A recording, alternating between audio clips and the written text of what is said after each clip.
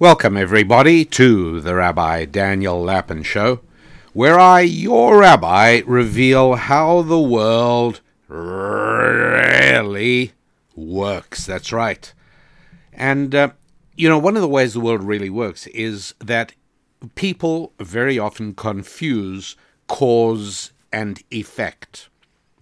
Imagine, if you would, a visitor from a very primitive culture, and he is put on an airplane from his remote island. I pick him up at the airport, and I drive him into town. He's going to stay with me for a few weeks. And on the way in, he seems to be absolutely amazed at all of these things he's seeing for the first time. And eventually I say to him, so of all these amazing things you've seen, what is the most astounding? Thinking he'd say cars. But no, it turns out that for him, cars was just an unusual form of horse. It was just another way of getting around. And I thought it might be the crowds, but no, 100 tribesmen or 10,000 strangers, people are people. No, what astounded my guest from a remote and isolated island was stoplights. And I said, what about it? He said, well, one of the problems we have in our remote island is we sometimes find ourselves being charged by enraged elephants. And they flap their ears and they wave their trunks in the air, and they emit these terrifying sounds of elephants trumpeting. And then they start charging us, and the ground starts shaking like an earthquake, and the elephant's feet thunder closer and closer. He says, if I could get one of these lights that flashes red and manages to stop big things in their tracks, they would totally change life on our island. And I say to him, well, it's not really the light that causes the vehicles to stop, but, I'm wasting my time. Not because he's dumb, he's not dumb, he's very smart. But he is so accustomed to seeing things in a certain way that it's going to take a long time to get him to adjust his thinking to the idea that the red light doesn't actually stop the car. The red light just indicates to the driver that he is expected to bring his vehicle to a standstill. But our visitor actually thinks that the red light is the cause of vehicles coming to a stop. Sometimes doctor friends have told me that people who smoke very heavily or drink very heavily, the patient eventually, the doctor says, look, you've caused serious damage to your liver from all this drinking, and let's just hope that you don't get a fatal liver disease. Let's hope you're able to get okay. Well, the person gets frightened. He stops drinking cold, just like that, on the wagon. No more drinking. And 3 weeks later, he's diagnosed with serious liver disease. And from then onwards, for the rest of his life, short as it may be, he's busy telling people, friends of his, former drinking buddies, whatever you do, don't stop drinking, because when I stopped drinking, that's what made me get ill. I was doing fine all the time I was drinking. Stupid me. I listened to my doctor. He said I have to stop drinking. I did. 3 weeks later, I'm diagnosed with liver disease. So my advice is don't stop drinking, because that's what causes the health problems, the stopping. Okay, simple inversion of cause and effect. Here's another one, and this is the one I really want to talk to you about. I only told you about the traffic light and the alcoholic because I wanted to tell you about this. Most people think that clothing is the consequence of civilization. Did you hear what I just said? I'm going to say it again, not for you, for me. Most people think that clothing is the consequence of civilization. Most people think that as a primitive culture like the remote desert island that my friend with the elephant problem has, that eventually when they do encounter civilization, one of the things that happens is they start adopting clothing. And what we're going to talk about in today's show is that it's exactly the opposite. It's an inversion of cause and effect. It's clothing that helps to produce civilization, not the other way around. You should be feeling shivers of apprehension running up and down your spine.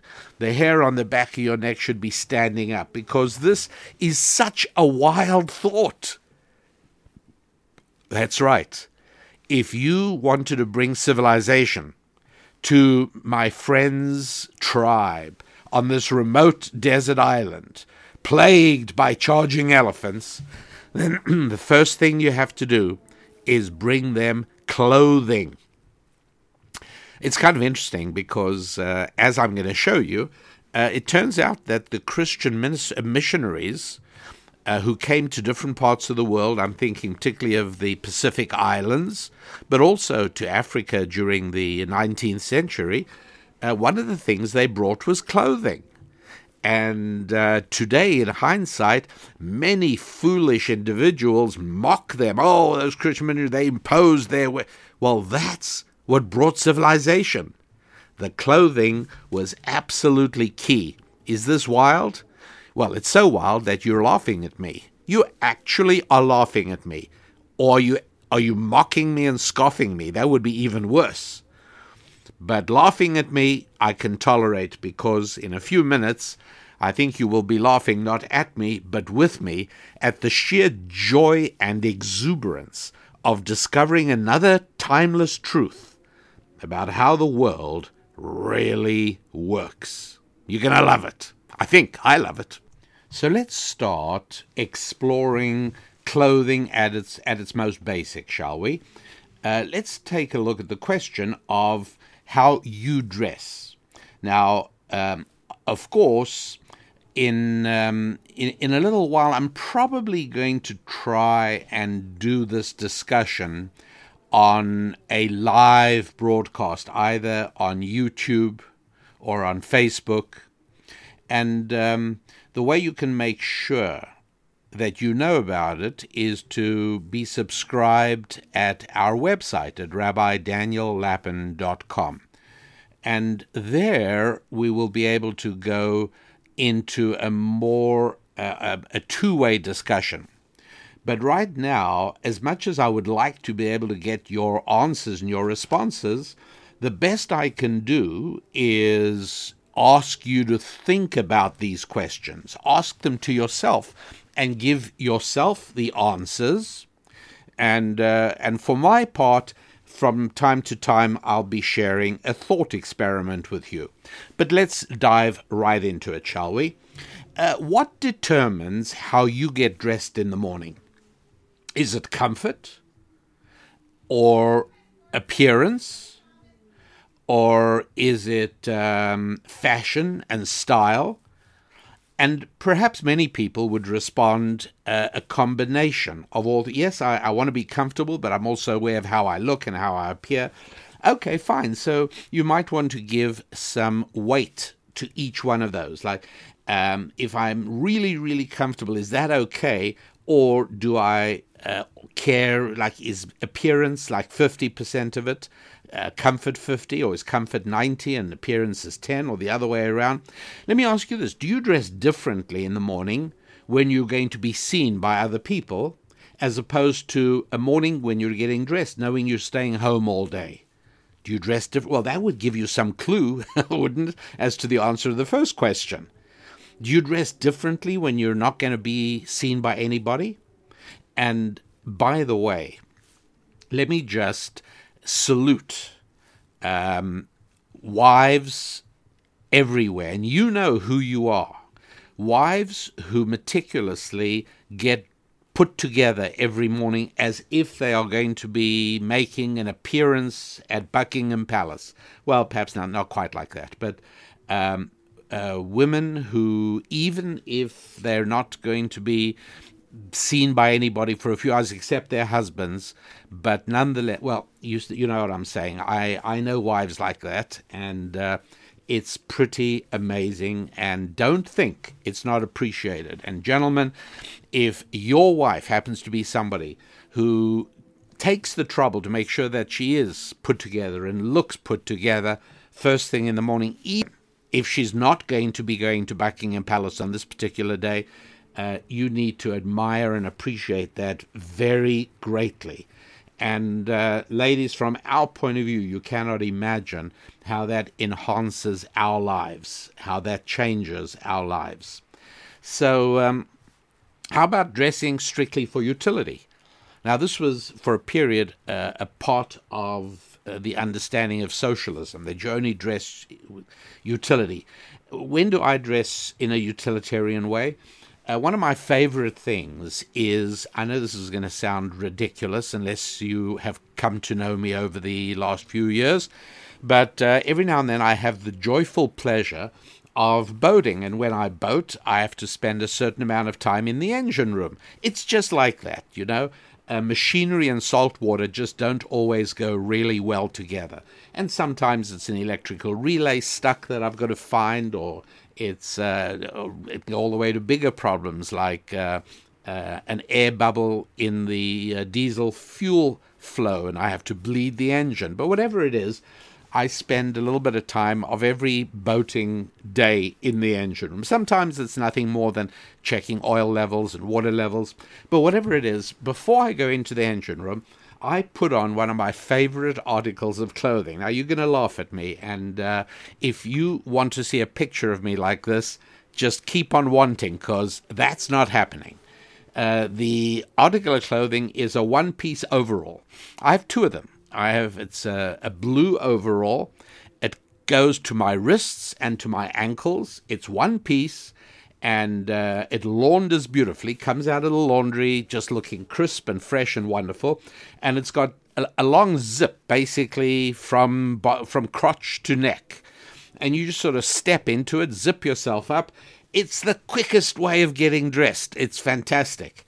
But I don't wear it all the time. I wear it while I'm in the engine room. Nothing to catch on any loose ends. It keeps my clothing clean underneath. It's great. Anyway, that's purely utilitarian. I think Mao Zedong used to wear one of those for state occasions for a while to sort of express his egalitarian roots. And anyway, that's purely utilitarian. How often do you dress purely for utilitarian purposes? Let me ask you this. Would you spend a little more for branded clothing?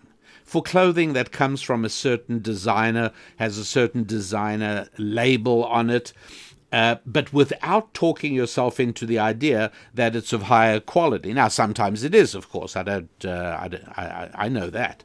But there are other times where, you know, a regular polo shirt costs $17, and one that has a little, well, I'm not going to single out any particular designer over any others, but it has a little logo of a designer on the pocket.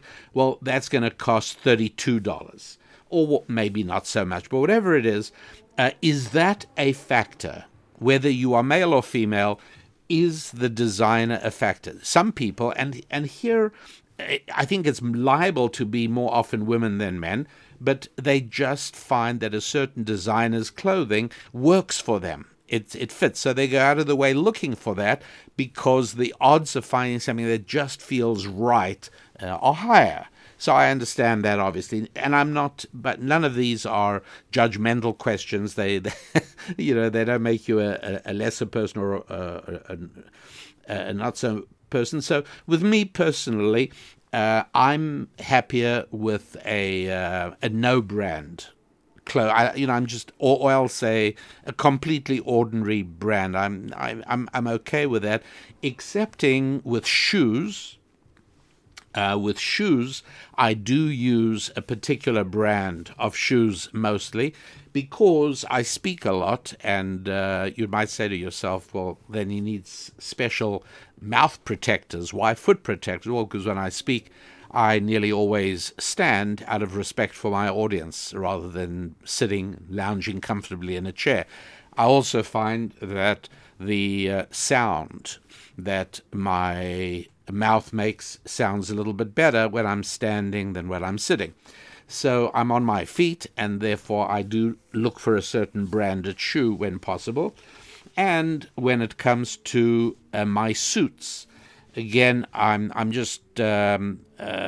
come to find that there's a certain kind of suit that works best for me. It requires, whatever. You don't need to. Don't think you're very interested in that. Whatever it is, but those are some of the questions that I ask you to contemplate. Would you do that? These questions. Just think about these questions and how you respond to them, and what your responses might tell you about your attitude towards clothing. Let's move on, shall we? Some more questions. You might be somebody who does adventurous vacations, right? I'm not into adventurous vacations. I'm just not. My day-to-day life, thank God, is more than adventurous enough. And so if I can take a vacation on a boat with family for a little while, I can't ask for more than that. But many of you, I know, because I hear from you, do adventurous trips. There's one couple, and you know who you are because you're probably listening. You've recently come back from a trip to Antarctica, and it was freezing cold, and you had to get off your ship and get down into little rubber Zodiac boats and go bouncing over the waves with the wind and the spray in your face in order to be able to come up close to sea lions and penguins and there were other animals as well. But it was, far from comfortable. It was very unusual. It was a trip of a lifetime, and it's really not something that everyone would want to do. I know that Susan Lappin and me, no. We just, give us a choice between a boating trip in British Columbia or a guided tour to Antarctica. We're not even interested. Some of you have hiked up over 7,000 feet into the Peruvian Andes Mountains to see a pile of stones called the Lost City of Machu Picchu. Okay, so as you can tell, I'm not in the least bit tempted. But that's just me. And I'm sure many of you aren't either. But some of you are, because some of you have done that. So what I'm saying is that I know, right? We're all different. We all have different tastes. And there are many of you who, listening to me now, are saying, yeah, I do pretty adventurous stuff. I do unusual vacations. I like doing things that not everybody does. Okay, fine. In that case, are you ready to spend a nudist vacation? That would be a little bit different, right? You'll go to a resort in one of the Caribbean islands, and you'll spend a week being totally nude. What do you say? Right, it's no less or more adventurous than going up the 7,000 feet into the Andes Mountains of South America in Peru. No, it's just a nice week on a sunny beach in a nice resort on a Caribbean island, except the whole thing is nude. Go on, give it a shot. Just like my friends who went to Antarctica, they said, oh, give it a shot, try it one day, you'll love it. No, I'm just not going to give it a shot, thanks. Are you going to give a shot to the nudist beach? My guess is you probably are saying to that what I say to people who try to talk me into visiting the lost city of Machu Picchu. Not happening. No, absolutely not. So why not? Why are all kinds of adventure trips up for consideration, but not one on a nudist beach?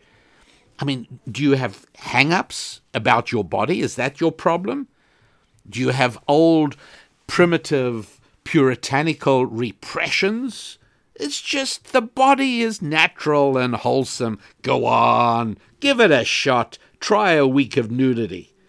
Somehow I have the feeling that this is a tougher sell than a visit to Antarctica or a visit up to the top of the Andes Mountains. Are these just views that were imposed on our society by old-time repressed Christians, and that without them we would be just like Jean-Jacques Rousseau said, we'd be noble savages, we'd be happy, natural, naked animals? Would that happen? Now, the reason that I'm asking you this question is because I was fascinated to ask it on our website. Some of you may not know that Susan Lapin and I have a Facebook group called Friends of Rabbi Daniel and Susan Lapin. Now, I've heard from a number of people lately, maybe like a dozen people who've been part of our activities for the longest time, have just recently told Susan or told me that they have nothing to do with Facebook. They don't want to have anything whatsoever to do with Facebook for a number of reasons that I'm not going to go into now. And so I understand that and I respect that, and so that's a little tough. But for folks who do, there's a page, Friends of Rabbi Daniel and Susan Lapin, and I recently put up a poll there, and the poll was a thought experiment, and it had to do with clothing, and within hours, about 200 people had responded, and there was a very strong preponderance in one direction over the other. Very interesting. Had to do with clothing. And if you went on Facebook to our group page, Friends of Rabbi Daniel and Susan Lapin, you'd see it. But I'm going to tell you all about this anyways. Before I do that, however, there was a United Airlines captain, worked for many years, was suspended for 6 months recently. His name is Andrew Collins. Let me tell you his story. He was recently paid out $300,000 by the city of Denver for a wrongful arrest. What happened was, and I think you can sympathize with this, the captain got off a flight and went to where United Airlines had a deal with one of the airport hotels to rest up before he was going to catch his next flight the next day. And so he goes into his hotel room at Denver Airport, and he gets undressed, and he doesn't pull the blinds or anything. And from what I gather, it's the middle of the daytime, and he's going to take a shower, and he wants to get some sleep. And so he's walking around the room nude, all right? I mean, I don't think he's the first human being in existence to walk around his hotel room naked in between getting undressed and getting into the bathroom for a shower. It happens. Do men do that more than women? That's an interesting question, and for the life of me, I cannot figure out how to do that research, so I'm going to drop the line of inquiry. It doesn't matter. The important thing is that before he'd had a chance to get into the shower, there was a violent banging on the door. It was a sheriff from the city, and they were going to break down the door if you didn't open it. And the next thing is he was carted down to the precinct and arrested turns out, although he didn't realize, or says he didn't realize, that he could be seen from the terminal. And by the way, it was 100 yards away, so we're not talking about the next building. Somebody in the terminal called the police because they could see him naked through the window of his hotel room. So it sounds ludicrous and ridiculous to me, and the judge agreed also and ruled against the city, and give the man credit. He didn't sue for ridiculous sums of money, which he certainly could have, but he was awarded $300,000, which, considering that because of the arrest, United Airlines just suspended him for 6 months, even though he was completely innocent. But that's somehow, these things work that way sometimes, particularly with employers like airlines that are so super hypersensitive to customer complaint. At any rate, So how do you feel about that? What about nudity in general? How about in general? And I'm not going to go into the breastfeeding controversy. That's a whole separate discussion. But right now, how do you feel about people being arrested? And I'm not even going to go into the male-female issue, right? Men walk around without shirts on, it's one thing. Women walk around without shirts on, and it is something entirely different. And if you don't get that, you're a moron. I mean, for heaven's sake, that doesn't need any explanation. But bottom line, should there be such rules and laws? Does the state have an interest in making sure that we are clothed? Really? Or does the state have an interest in making sure I'm wearing a watch as well? And how about shoes? Does the state have an interest in making sure that my footwear is stylish and fashionable? What is this about? And so I ask you to dwell on that. Obviously, you don't need me to tell you that obviously I think that the state, as our representative, has an interest, as we all do, in public standards. And what is this public standard? Am I saying there's something embarrassing about the human body? Am I saying there's something shameful and needs to be covered up, and I want laws to make sure that you do not enjoy the freedom of walking around nude and naked? What is this all about? And those are the issues, and those are the questions that need resolving. And the next thing I'm going to do is walk you through the thought experiment. I'll walk you through the thought experiment that I put up on our Facebook page, Friends of Rabbi Daniel and Susan Lapin, and people. I put up a poll for people who give their answer. You will be able to give your answer of this as well. But first of all, I want to remind you that if you are listening to this podcast on time, well, then you still have time to join our masterclass. The way to find out more about this is maybe you want to just make a quick note to yourself or bookmark it, and that is rabbidaniellapin.com/masterclass, MASTERCLASS, masterclass. Or as Susan says it, masterclass. I can't say it like that. But it's Rabbi Daniel Lapin /masterclass. And this is where we are redoing. We are doing a new edition of our book from 2 years before 9/11. The book was called America's Real War. The subtitle is A Jewish Rabbi Insists that Judeo-Christian values are vital for our nation's survival.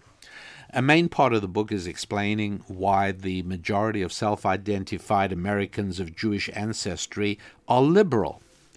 The book also challenges the Marxist orthodoxy that we are divided into groups based on skin color or gender or how much money we've got in the bank. No, that's not true at all. A low-class person isn't somebody with no money. I know plenty rich low-class people. I also know many poor high-class people. High-class and low-class have to do with how your children are growing up. If you are raising children who will be outstanding citizens in the next generation, you're a high-class person. What I mean by that is your children will be much richer than you are. That's what living a high-class lifestyle is all about. You might be an immigrant. You might be working 2 jobs. But you make sure that your children are doing well at school. You might be sending them to private school. You might be homeschooling them. I know people in all those categories.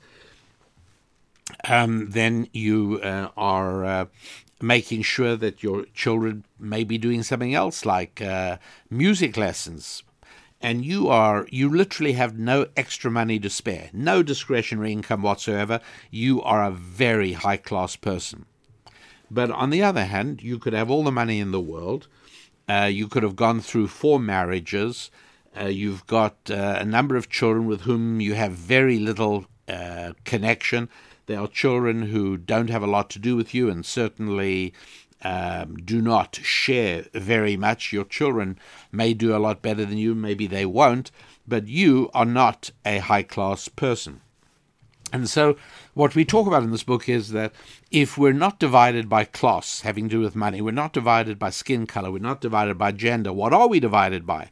And I explained in America's Real War, written in 1999, exactly what the fundamental canyon and clash that cuts through American culture, who's on one side, who's on the other. And it's a fascinating book. It also made certain predictions about the direction in which things were going to go. Don't forget, the book was written before there was homosexual marriage, before immigration was an issue, before Islam was an issue, before all the multiple genders, before boys were wrestling on girls' wrestling teams, before all those things. The book was written, and all of them were prophetically revealed in terms of general principles. Now, this isn't because I'm a prophet. It isn't because I'm smart. It's because I really do understand ancient Jewish wisdom and how the world really works, and deploying those permanent principles of ancient Jewish wisdom that allows me or anybody else to understand the direction in which society is going, and that's all I did. But it certainly needs an update, and we're doing that together with you. We're going to discuss the book online with everybody who subscribes and joins this masterclass, and we're going to do it for 2 evenings a week for 5 weeks. If you can't do some of those weeks, doesn't matter, because we'll just email you and give you access to the video of the class, so you'll be able to be there and see everyone's participation, even if you weren't actually able to do it in real time. And that's something that you can see more about by just going to our website. Go to rabbidaniellappin.com/masterclass, and there you are. See you soon. We're starting actually this coming Tuesday night. And as I say, if we've already started and there's only 3 more weeks to go, you want to join anyway, you can still do it, because you join, you'll then be given access to all the earlier as well. We'll be basically discussing together the socio-economic security, all the trends of the United States of America and the rest of the world over the last few decades, and even more importantly, where is it all headed? So, thought experiment now. You ready for the thought experiment? Okay, the thought experiment goes like this. Okay, here comes the thought experiment. Imagine that we take a little infant boy and a little infant girl, small little kids, really small, young, infants, and we put them on a remote and isolated but benign desert island. And let's stipulate that they're perfectly safe there. There are no threats of any kind. And let's also stipulate that they are able to obtain food, or that there's some mechanism that provides them with food, and everything is safe. There is nothing there on the island that imperils them, and they survive. Don't ask me how it's possible for them to survive, because this is a thought experiment. They survive, okay? That's all there is to it. And we're going to set up clandestine surveillance equipment so as that we can watch what happens there over the next few centuries. Yes, centuries. This is a thought experiment. It's one of the great things of thought experiments. You don't have to be constrained by the ordinary natural laws of the world in which we live. Now, let us ask ourselves, they're going to grow up, they're going to reach an age of awareness. Do you think it is likely that they are going to discover sexuality and reproduction? They may not initially recognize the connection, but whatever it is, over a period of time, I think we can quite safely acknowledge that there are going to be more people. It's going to turn into a tribe of people on this island. I don't think there's any doubt about that at all. Okay, we keep watching, and over the period of time, do you think they're going to discover that there is a periodicity in time? There's a cyclical quality to time with a period of 365 days. Right? Yeah, they will. Because sooner or later, somebody will stick a branch in the sand at the beach and notice the way the shadow processes during the course of 365 days. They'll get that. By the way, do you think they'll figure out a division of time of 7 days and called a week? Now, they don't know English. They won't call it a week, but will they have a 7-day cycle? Think about that for a few minutes before you answer, and I think you'll be surprised when you realize what that means, what it says about the almost universal acceptance of a 7-day week in our world. All right, and here comes the main question of all. The main question is, well, before I ask you the main question, here's the secondary question. Will they develop the idea of marriage? One man committing himself exclusively to one woman and devoting himself to supporting and protecting that woman and their children? Do you think that's likely to show up on our island? Think about that.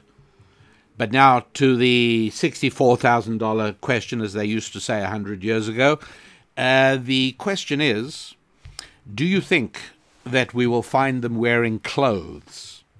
Let me stress there's absolutely no utilitarian reason for clothes. The weather is always exactly set at human body temperature. The weather never varies. It's always comfortable. And there's no heat, there's no cold, there's no hail storms. Everything is absolutely benign. Are they likely to wear clothes? Right? They're animals on the island. They can look at benign elephants, no elephants that charge like in the other island I told you about.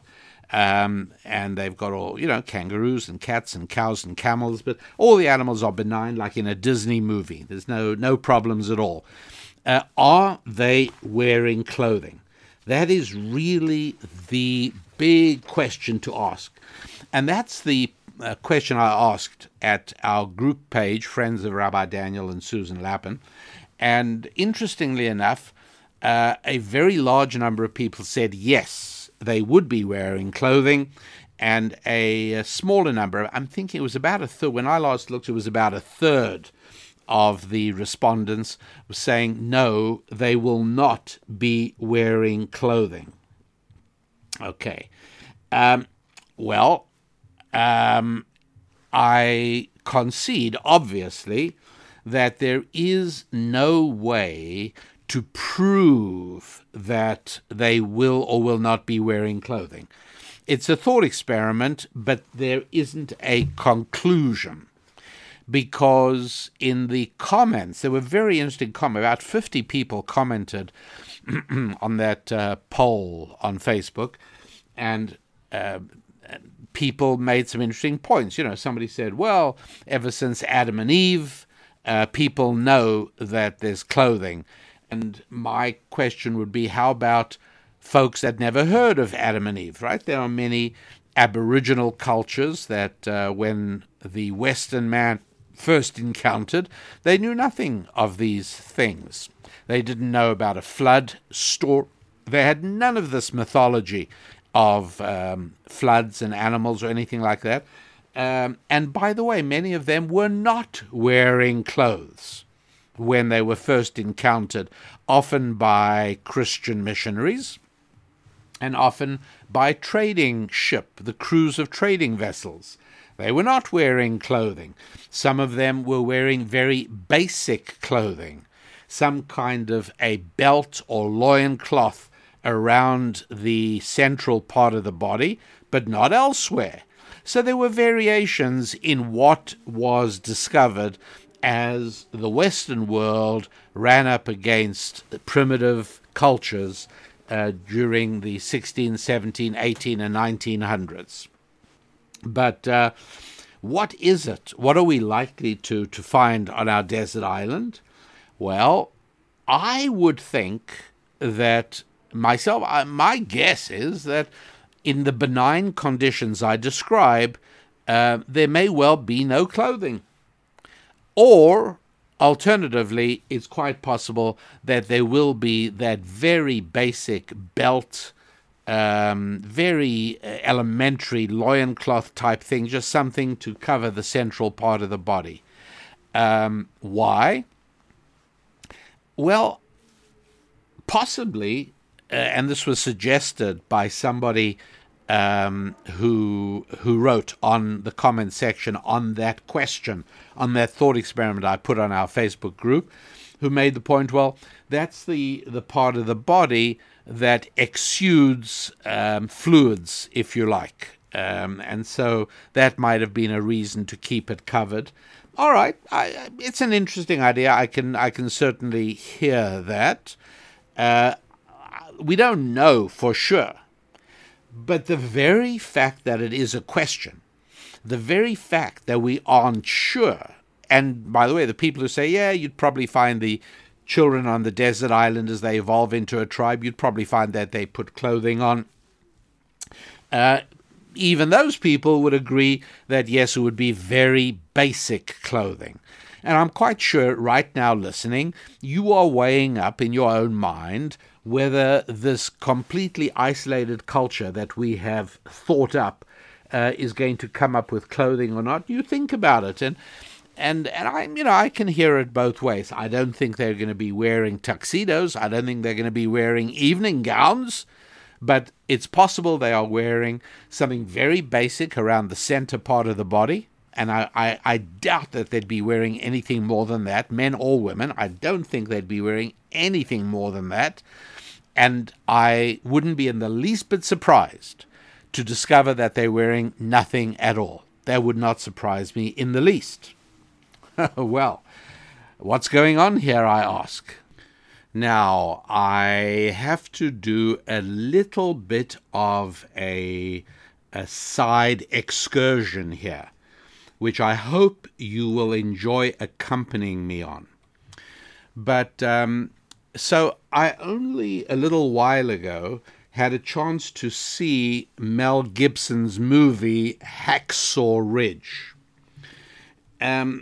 It's hard for me to separate Mel Gibson's work from the person I know. He's been a good friend. I like him. Like all of us, like most of us, I should say, he has his demons. But the notion that Mel Gibson is an anti-Semite, I utterly and completely reject. He is a believing Catholic, and look, he was very, very sweet to one of my daughters who was a fan of his work. I'm saying this because I just saw Hacksaw Ridge, not that long ago. And here's what struck me. And again, I want to try and be as objective as I possibly can. I do recognize that beauty is in the eye of the beholder. And I'm not going to say that any woman that I find beautiful is going to be a woman that every man necessarily finds beautiful. Right? Fortunately, that's not how the good Lord created the world. But however, in general, there are certain basics. And, I think that most men would find a slender, well-proportioned woman much more attractive than a very large, overweight woman. Doesn't mean that large, overweight women are not entitled to human dignity, obviously, but I'm talking about something very basic, men's attraction to women. Is it only a question of body type? And my answer to that is no. It is also a function of how they are presented, how they appear, how they are dressed, how they are got out. And that would appear to be fairly basic. But to me, this is where it gets interesting. The female lead in Hacksaw Ridge is an Australian actress called Teresa Palmer. And she is a beautiful woman, happens to be blue-eyed and blonde, which I think is probably also a widely accepted stereotype, partially because they are rare. Those are recessive genes and are a little bit more rare, but there may be other factors as well, but not for now. For now is that I thought this is interesting. In the movie, the movie is set in 1942, and so she's wearing clothing from 1942, and I think she looks remarkable. Meanwhile, I thought, let's see what she looks like in contemporary clothing. And so it was not hard to find a few photographs of Teresa Palmer at red carpet appearances. And I chose those preferably because, first of all, it's contemporary. It's how she would appear according to today's fashions. And she's presumably going to be wearing the very best clothing available, the best designer clothing, and she's going to have had her hair and her makeup done professionally. And you can also look at pictures from her modeling portfolio.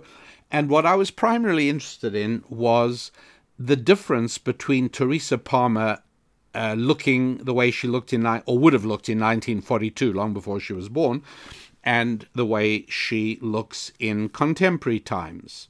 And I was very struck by that. I was also struck by a beautiful movie that Susan Lappin and I saw recently called Ladies in Black. Bruce Beresford is an absolutely incredibly talented Australian movie director. And he did this movie set in a Sydney department store in about 1959. And it stars a number of wonderful Australian actresses.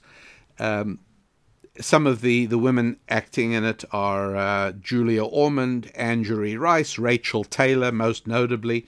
And again, I thought, okay, this would be an interesting opportunity for me to take a look at a comparison between the appearance of some admittedly beautiful women, but got up the way they would have looked in 1959, and to compare that with the way they look when they are got up now in the very best of ways, according to contemporary standards and current norms. And what does one find? Now, again, this is subjective. I'm telling you what your rabbi found. However, I'm also going to say that I think that a majority of men would agree. When you look at the depiction of women in the 1940s and 50s, it is very different and more appealing than women in the 2000s and 20s, or even 2010s. Carrying my experiment just a little bit further, I thought it would be interesting to compare the way women looked in fashion magazines of the 1950s and 60s, like Vogue magazine, compared with the way the women look in those same magazines today. And what do I find? I find that there has been a steady trend, a steady move from very feminine-looking women, and each of you will be able to interpret the meaning of that word in your own way. But in broad terms, we'll all agree. I think you will see that women depicted in movies of 1940s, 1950s, very early 60s, in general, much more feminine than now. Fashion magazines, look at the advertising in these magazines today. And a large number of them, you find the models looking almost androgynous, almost unisexual, to the extent it's almost as if the photographers and the designers were aiming for a look which, if you just looked at the face, shield away from above the forehead and below the neck, you would actually not be sure if you're looking at a man or a woman.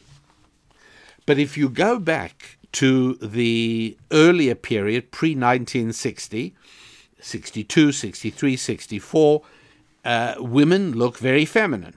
Now, the same is true with men, by the way. I don't want to sort of be guilty of the old Marlborough man stereotype, but back then, men were men. And yes, you looked at advertisements and men looked manly.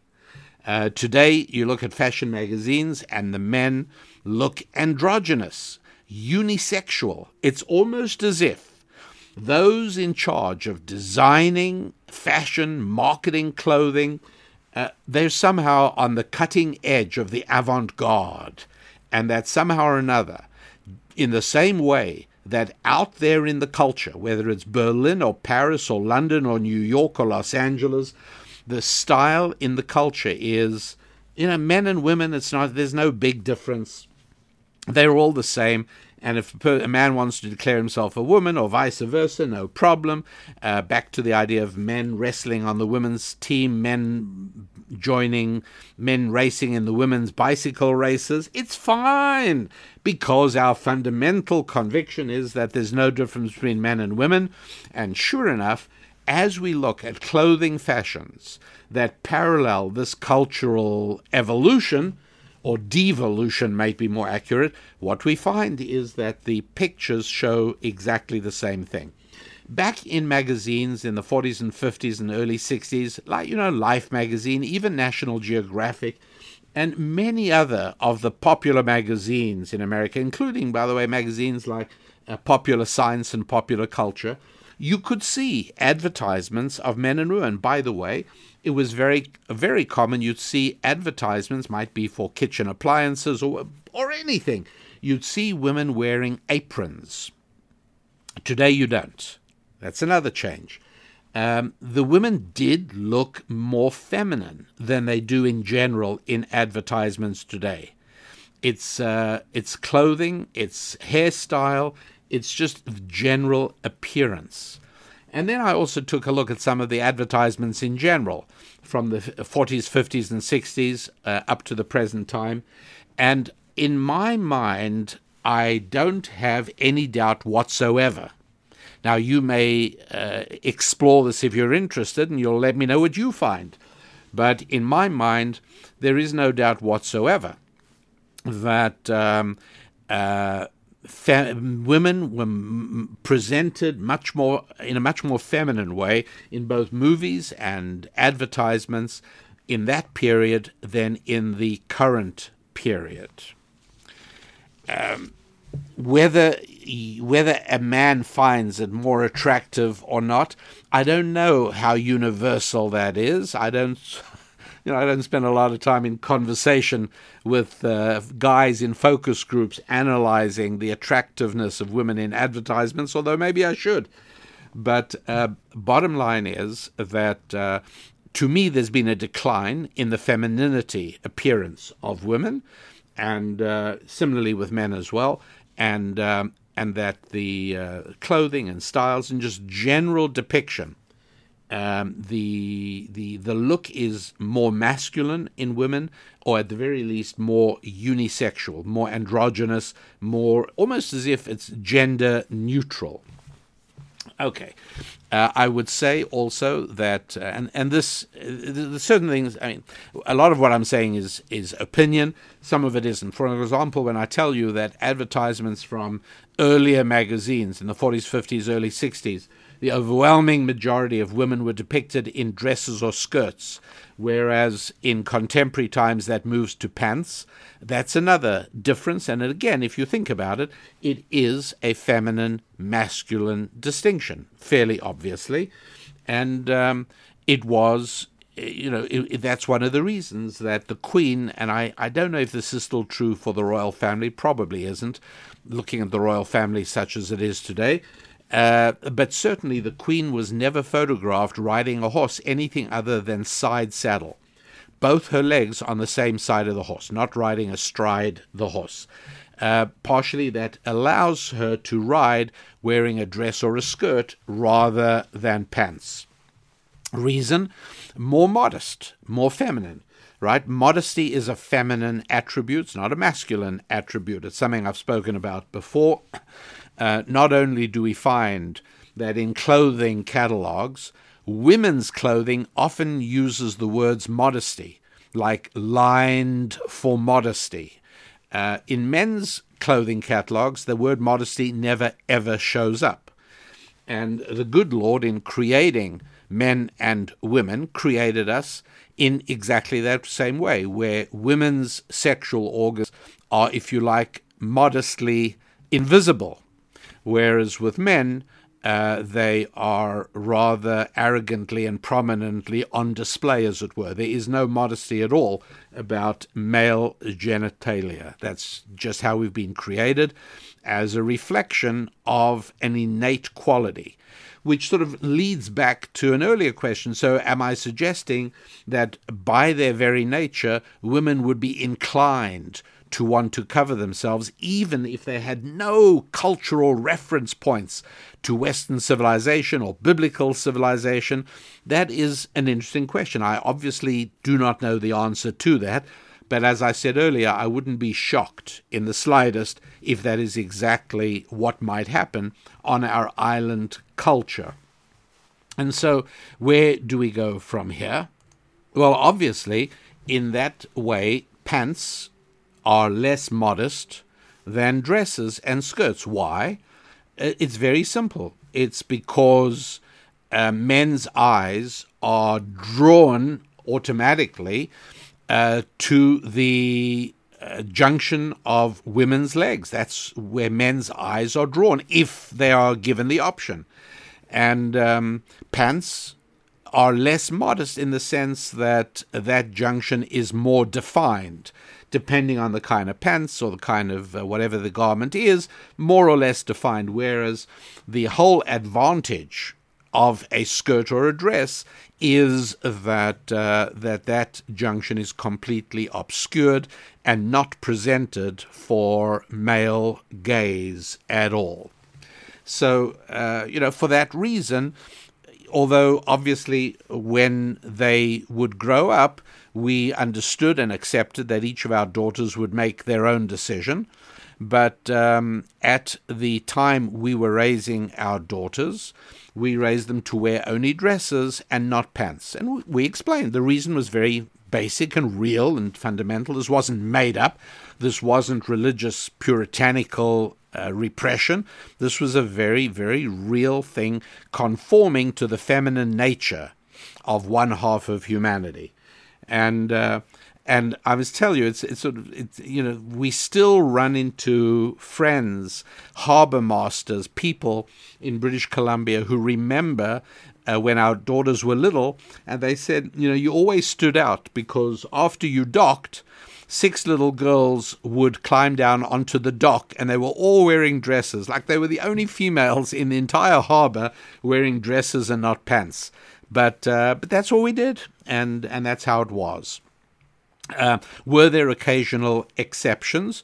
Sure. If you're going to be climbing, let's say you arrive at a high harbor wall in a rubber boat. You bring your boat up to the foot of the wall, and you've got to climb up a metal ladder bolted into the harbor wall to get up onto the quay.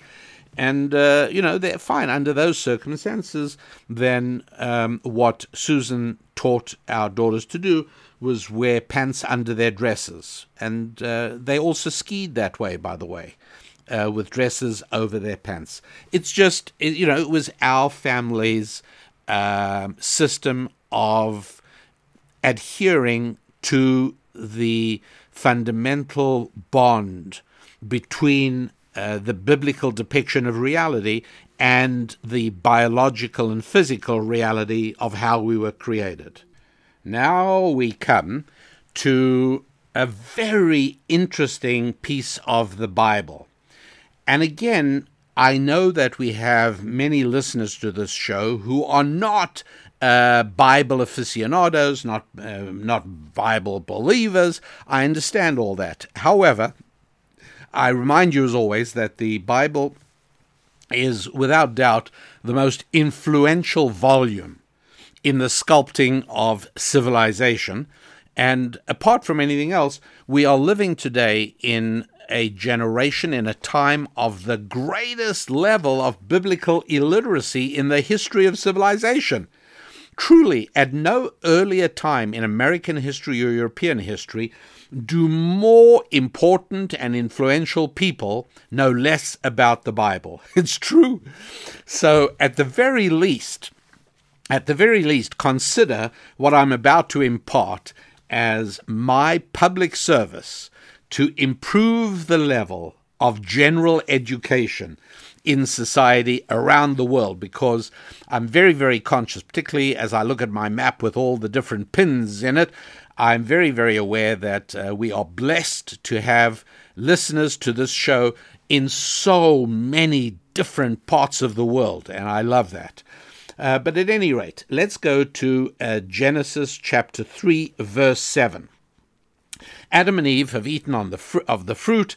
I'm not going to go into the serpent or any of the details now, because the only thing I'm focused on is verse 7, chapter 3 of Genesis.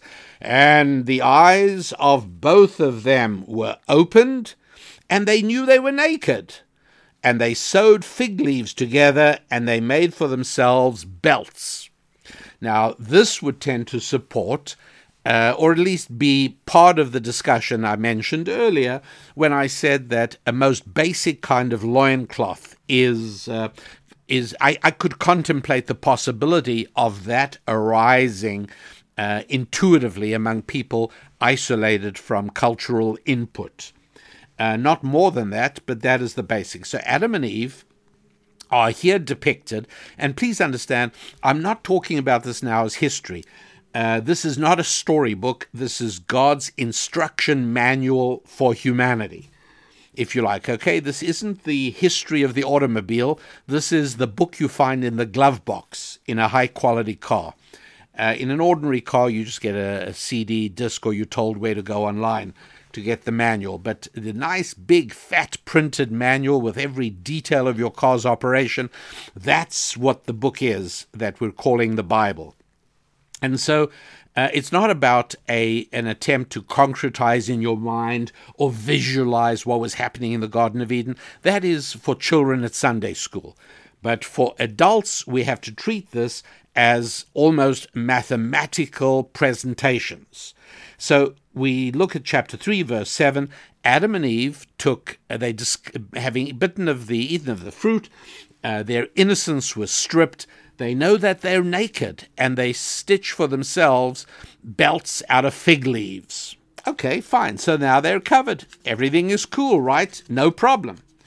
Excepting something rather interesting, which is that towards the end of chapter 3 in Genesis, we find that the verse 21 says, and let me just make sure I'm translating exactly accurately from the Hebrew, and the Lord God made for the man and for his wife cloaks, garments, clothing of leather, and he dressed them. Well, they were already dressed.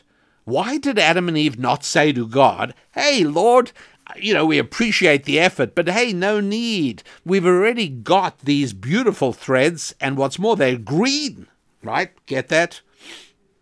You caught that, right? And so they're wearing fig leaves. No problem. We really don't need you to make any extra garments. No. If that conversation did take place, it wasn't recorded, because God would simply have said to them, you can toss away those fig leaf belts you've got. you are now going to be wearing leather clothing. That's very interesting.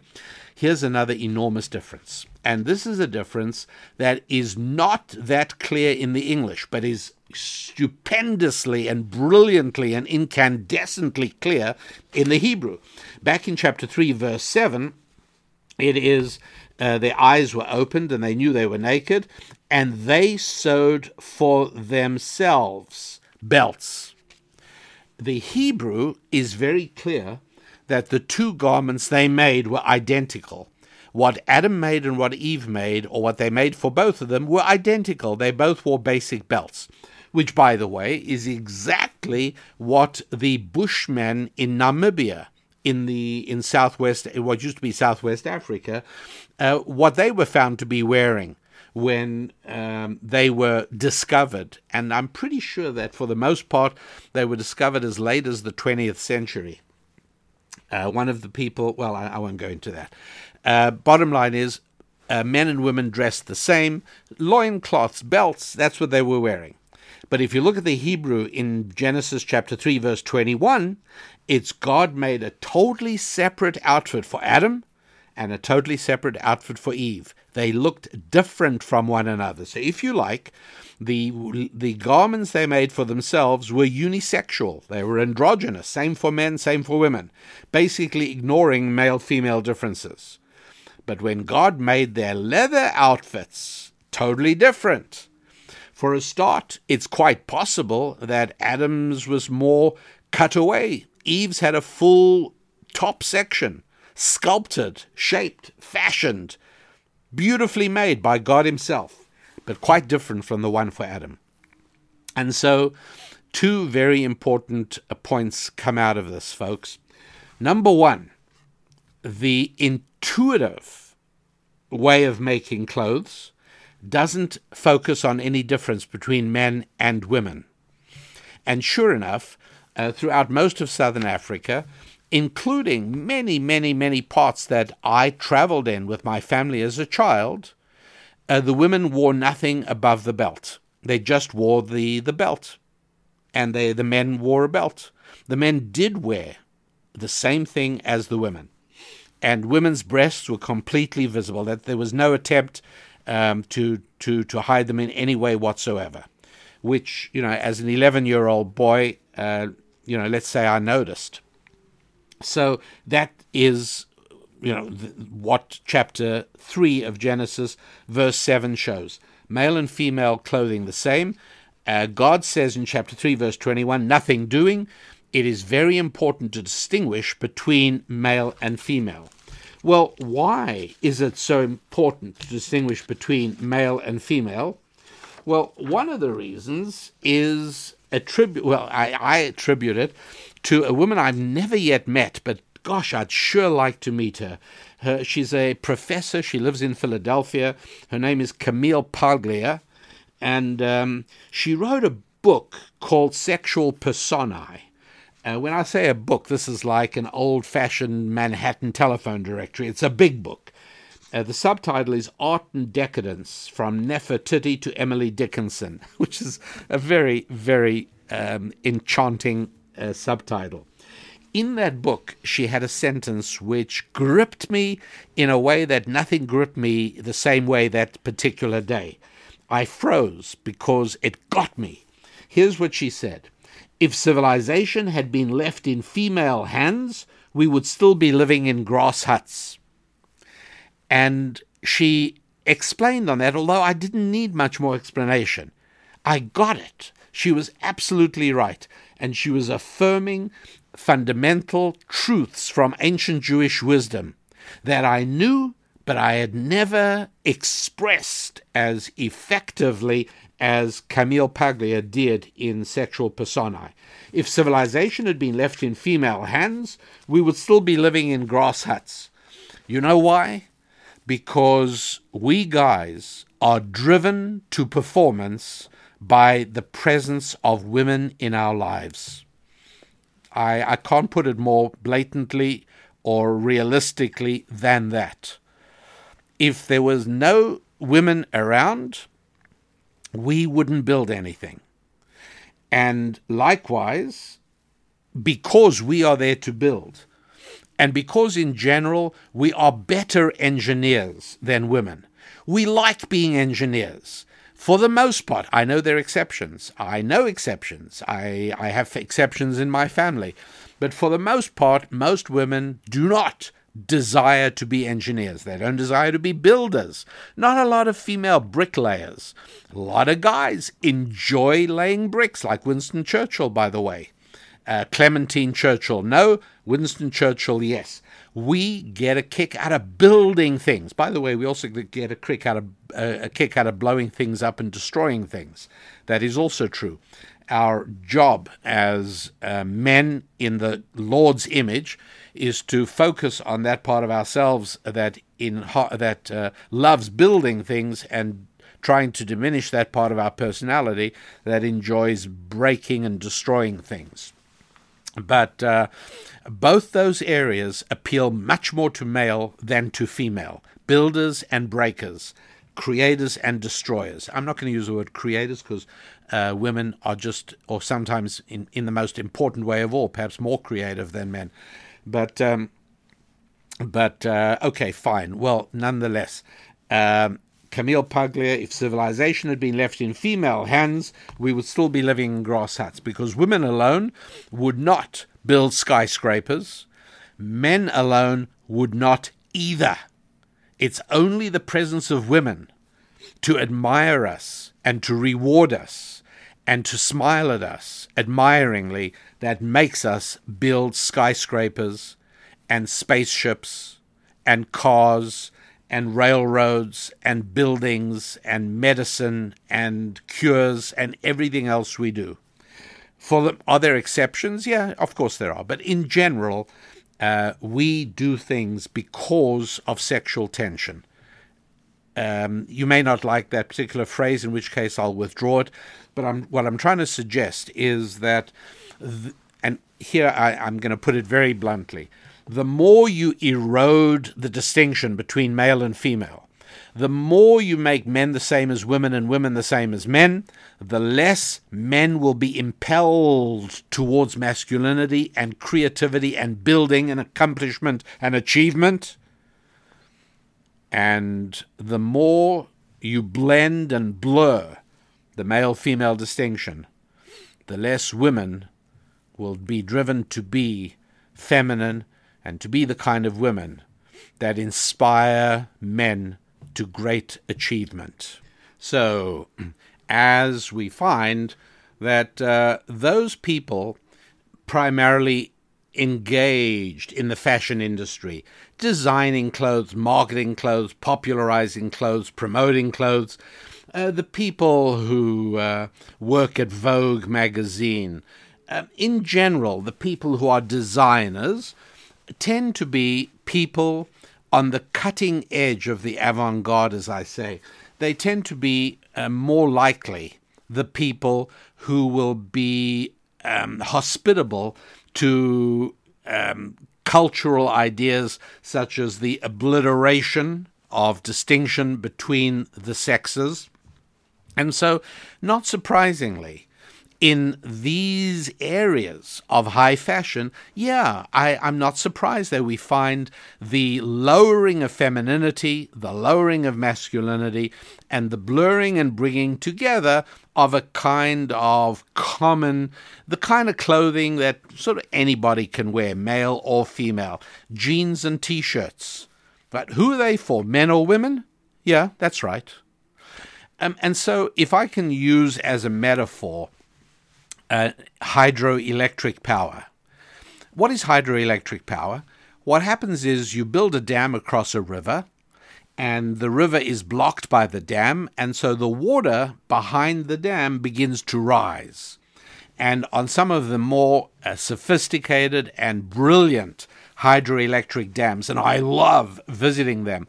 The most recent one I visited was Grand Coulee Dam in the west, in eastern Washington state.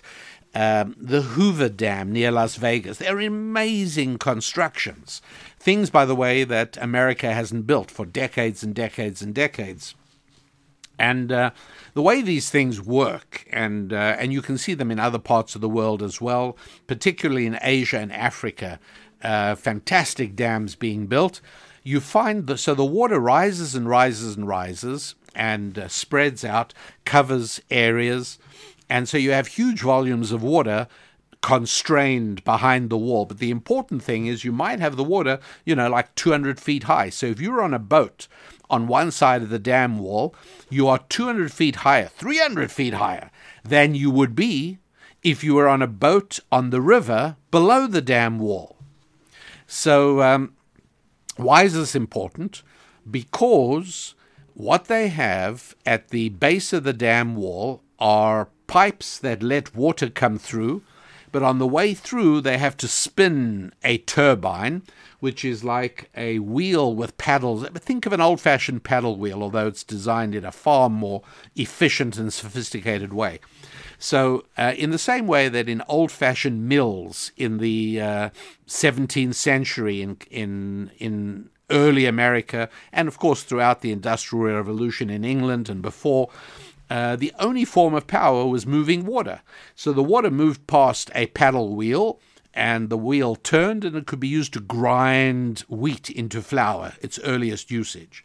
Well, here in the dam, embedded inside the dam wall, are these paddle wheels called turbines, and the water comes pouring out of them, and the pressure of the water is a function of how high the water is on one side of the dam wall. The turbine spins with incredible force, and the turbine is connected by its axle to the axle of a generator, and cities like Las Vegas derive their electricity. And if you don't know it's effective, just go to the Strip in Las Vegas Boulevard at night, and see all the lights, and you'll know that comes from the spinning turbines at Hoover Dam. It's rather remarkable. Now, somebody might come along and say, I don't like the separateness. I don't like the idea that there should be water high on one side of the dam wall and low on the other. I'm going to equalize the water height on both sides. And they do that. And what happens to the turbines? They slow down and come to a standstill. No more generation of energy. Generation of energy depends upon a difference. Generation of energy depends upon distinction. Right? The only reason that your starter in the car will start your engine when you put your finger on the button is because there is a battery under the hood with two terminals, a positive and a negative. And the difference between them happens to be 12 volts. In the socket in your wall, there are two terminals, and the difference between them is 110 volts. Okay, you want energy, there's got to be a difference. You've got to have high water on one side of the dam, low water on the other, and away we go. It really works. In the same way, if you want energy in human society, you've got to have masculine and feminine. And these devolving trends that blur the distinction and make women less female, less feminine, and make men less masculine. And that's being done all the time right now, by the way, in American society in particular, not so much in Africa, not so much in other parts of Asia that I've visited, but in America in particular, to its tragic outcome, American culture tries to undermine masculinity. Even phrases like toxic masculinity and being a man, and men do all these horrible bad things. Yeah, they also build skyscrapers and they build factories, and all those fabrics you like turning into clothing, those fabrics wouldn't exist if there were not factories to make them. And those factories, built by men mostly. That's right. You need men and women, and you need men to be masculine, and you need women to be feminine. And the truth is, although they're frightened to admit it today, most men desire feminine women, and most women desire masculine men. In terms of the real meanings of those terms, feminine doesn't mean weak, masculine doesn't mean brutish and cruel, and I'm not going to take the time, I'm not going to insult you, because I think you're all sophisticated enough to understand what in its purest and highest form masculinity and femininity mean. But clothing is one of the most important ways of maintaining sexual tension. Now, I asked earlier if you'd like to spend a week on a nudist beach. And the answer for me is absolutely not. I mean, firstly, I'd be profoundly uncomfortable. But even more than that, I wouldn't find it attractive. For me, and I know that I'm not alone in this, part of the attractiveness of a woman is the concealment, is the demureness, is the modesty. And that's one of the big differences between women's fashions of the 1940s and women's fashions of the 2000s. A big difference. But that is a crucial thing. People who have written on these topics speak about the almost absence of sexual tension in a nudist beach. It's not there for the most part because there is nothing concealed. The concealment is part of it. And so God said to Adam and Eve, apparently, you're going to have clothes, but they've got to be different. They've got to be male-female clothes. And clothes have these different distinctions. Let's stipulate for the moment that obviously clothes have a utilitarian function. They do provide protection from the weather, no question about it. And if you tie this into the biblical injunction during the sixth day of creation to spread out over the earth and subdue the earth, and that means cure disease, turn swamps into farmland, all of these things, in order to be able to do that, you're going to have to go to places where the climate is not so benign. And so part of fulfilling our mandate as human beings to subdue the planet doesn't mean to destroy it, doesn't mean to be a bad steward. It means to subdue it. To do that, we need clothing. Obviously, the clothing that is appropriate to tropical climates where people are building highways and bridges in Africa, and clothing for cold climates where scientists are doing research in Antarctica. Yeah, of course, clothing has utilitarian value. Is that the only reason we wear clothing? Of course not. If it was, we'd all just be wearing overalls. Absolutely not. So other important roles for clothing, well, it shows the distinction between humans and animals. We are created in the image of God, and we are established as masters of creation. We are over the rest of the world. It's our job to take care and develop and make the rest of the world safe and productive. That's what we do.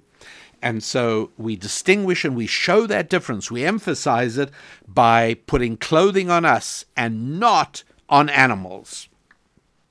Putting clothing on animals is being silly, right? But I think part of it is not being comfortable with this distinction. And part of the development of socialism, the development of secular fundamentalism, what we call leftism or liberalism, very often has as its roots eroding the distinction between animals and people and eroding the distinction between male and female. It's fundamental part of it. And civilization doesn't work. The more that we think of ourselves as animals, the less we are capable of restraining our appetites and refocusing our energies from indulging those appetites to building civilization, building families, building factories, planting forests, and having everything that grows out of men and women being productive, men and women being driven by one another, but in an entirely positive way, protective of one another at all times. That is the biblical vision. Can you perhaps now see how we are moving towards the hypothesis I presented to you at the beginning, that clothing is not here because people got civilized? No! We got civilized because of clothing. So leaving aside, for me, the least important aspect of clothing, namely protection from inclement weather, now I move to the really important parts of clothing, distinguishing us from animals, making us different from animals, allowing us to maintain dignity. That's right. One of the reasons that when new recruits show up in the military, in most countries of the world, they strip them. Because when you take away the clothing, you take away the dignity. And they don't want people to think of themselves as dignified individuals. In the army, the idea is to convert dignified individuals into members of the team. And so they strip, and they make them very comfortable with nudity. In some armies and in some places, they make them comfortable with taking care of all bodily functions in public, no privacy. In other words, it is animalistic. I understand the purpose, militarily wise, of course, I get that. But it is, at the same time, a very real part of what's going on. During the Nazi subjugation of Europe and their attempt to wipe out my people entirely, one of the things they did was they brought them into the camps and they immediately stripped them. What was that for? You're going to kill them anyway. So why not let them maintain their dignity to the very end? You're going to put them in gas chambers and then put them in ovens. So why not let them wear their clothing? Because the idea was to destroy them, to make it absolutely impossible for them to revolt or for them to resist in any way. When you destroy a human being's dignity, there's really not a lot left. And so ancient Jewish wisdom focuses enormously on doing everything possible to preserve the dignity of human beings. By the way, the entire Bible approach to charity, to helping other people, could not be more different from Western society's tendency to turn charity recipients into permanent dependence through welfare systems and entitlement systems. And what it does is it destroys dignity, and with that goes a collapse of cultural norms. It happens in every country. It happens to everybody. And so enormous emphasis on protecting the dignity of people who need help for a period of time. And so beyond that, next role of garments, to emphasize the distinction between male and female, between man and woman. Right? Very, very important. That doesn't appear in the context of any other species during the story of creation. In chapter 1, you find that God makes all the animals with no mention of any difference between lions and lionesses and male camels and female camels. Nothing. God just made all the species. And then finally, it comes to the sixth day of creation, and God made human beings, male and female. He created them. That's the very first time you hear those terms. Sexual difference is unimportant with animals. Sexual difference is vital and crucial for human civilization, which is what the Bible is all about developing and maintaining. And how about we get to chapter 2? Chapter 2, we find that chapter 2, verse 7, we have God creating Adam. And it says, and the Lord God formed man of the dust of the ground. But in verse 19, it's out of the ground the Lord God formed every beast of the field. And so to the reader of the English language, it sounds as if they're exactly the same, doesn't it? God formed man out of the dust of the earth. God formed the beasts out of the dust of the earth, right? Excepting everybody needs a rabbi, right? And some of you hear me say that and you say, he's just trying to stay employed. And yes, I do want to stay employed. You're exactly right about that. But I'm also telling you how the world really works. And that is that in the Hebrew original, the word used for God forming human beings is spelled quite differently from the way the word for God forming animals is spelled. When God forms Adam out of the dust of the earth, the word has extra letter that designates holiness and God's presence. That is, in other words, the creation of the human soul.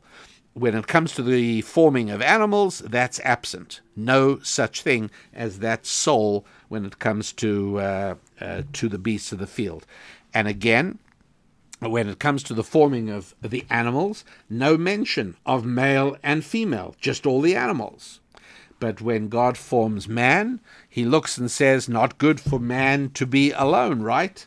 That famous phrase.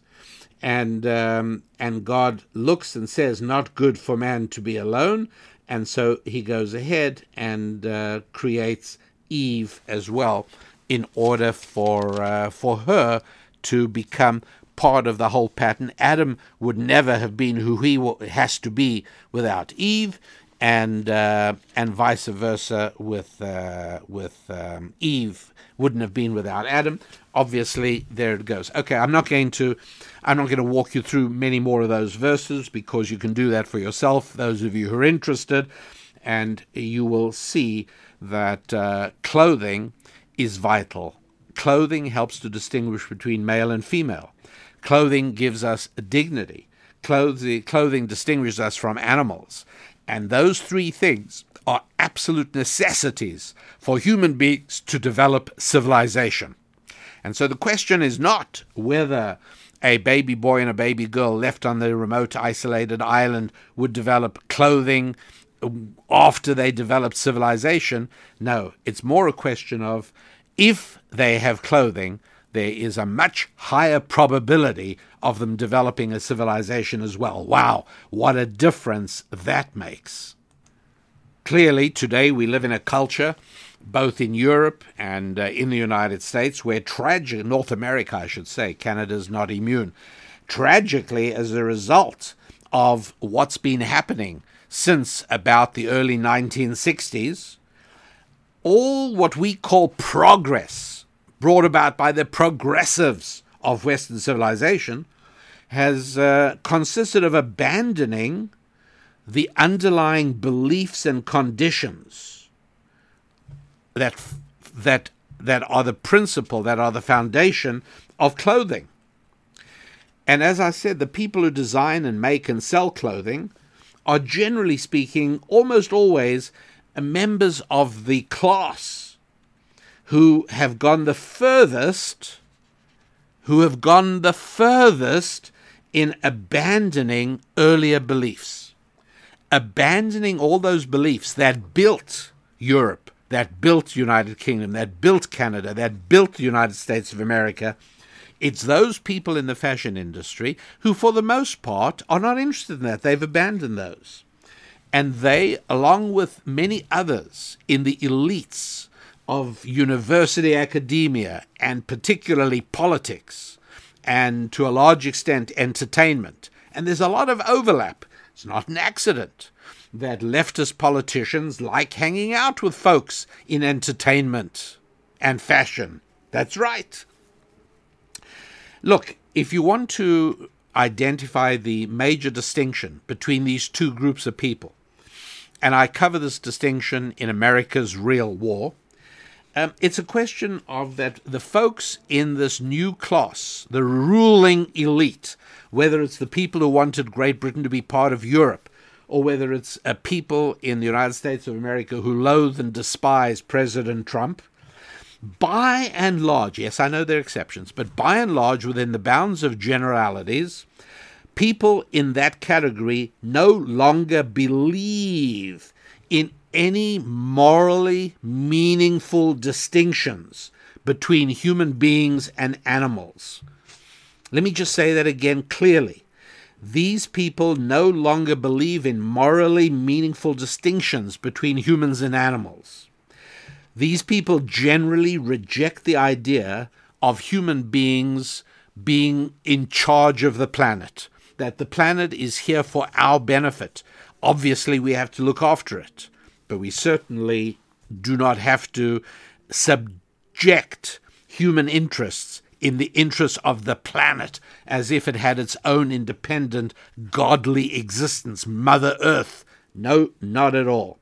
So people on the left tend to reject any idea of human lordship over Earth. Most importantly, they tend to reject distinctions between men and women.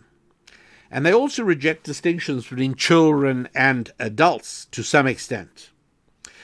And so whatever other purposes clothing might have in terms of utilitarian value, in terms of class boasting, these traditional functions of clothing have been eroded to the detriment of civilization, and in fact imperiling and threatening civilization as well.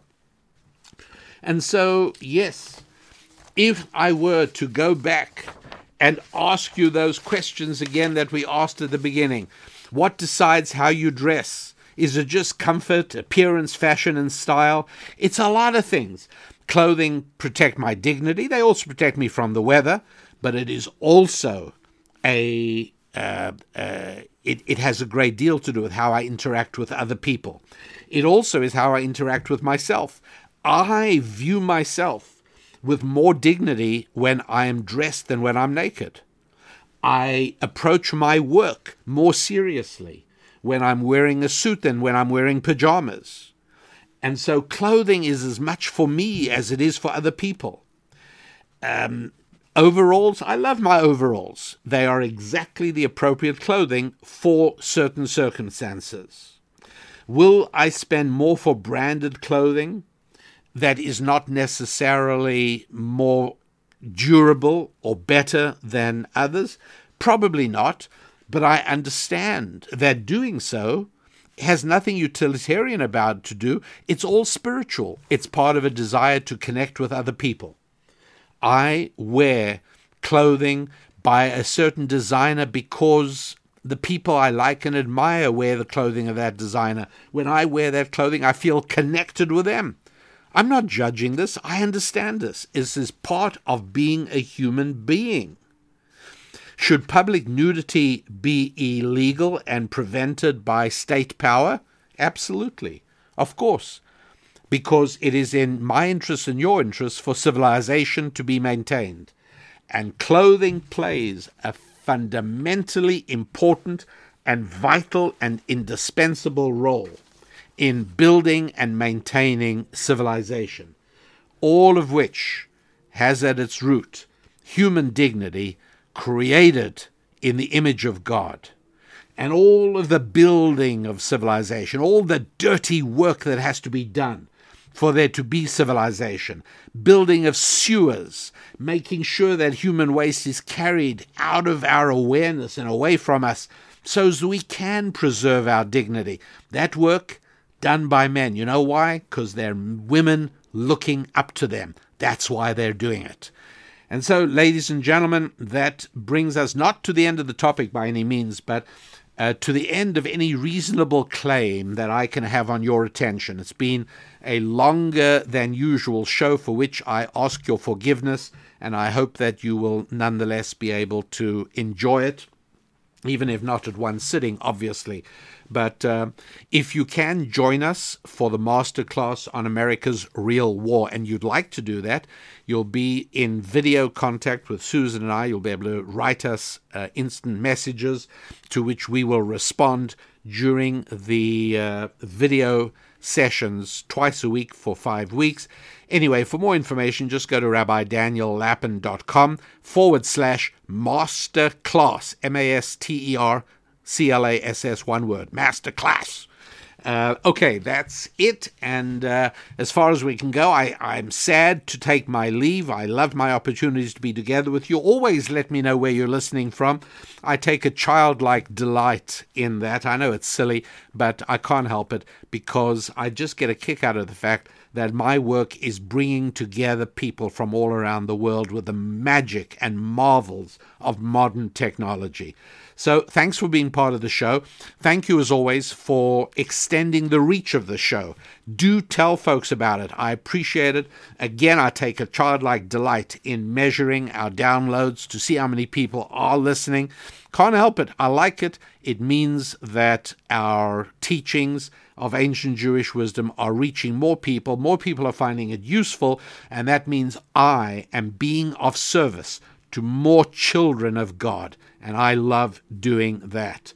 Thanks so much. Have a wonderful week of good times with your finances, your family, and your friends and your faith. We'll be together again next week, God willing. I'm Rabbi Daniel Lappin, your rabbi.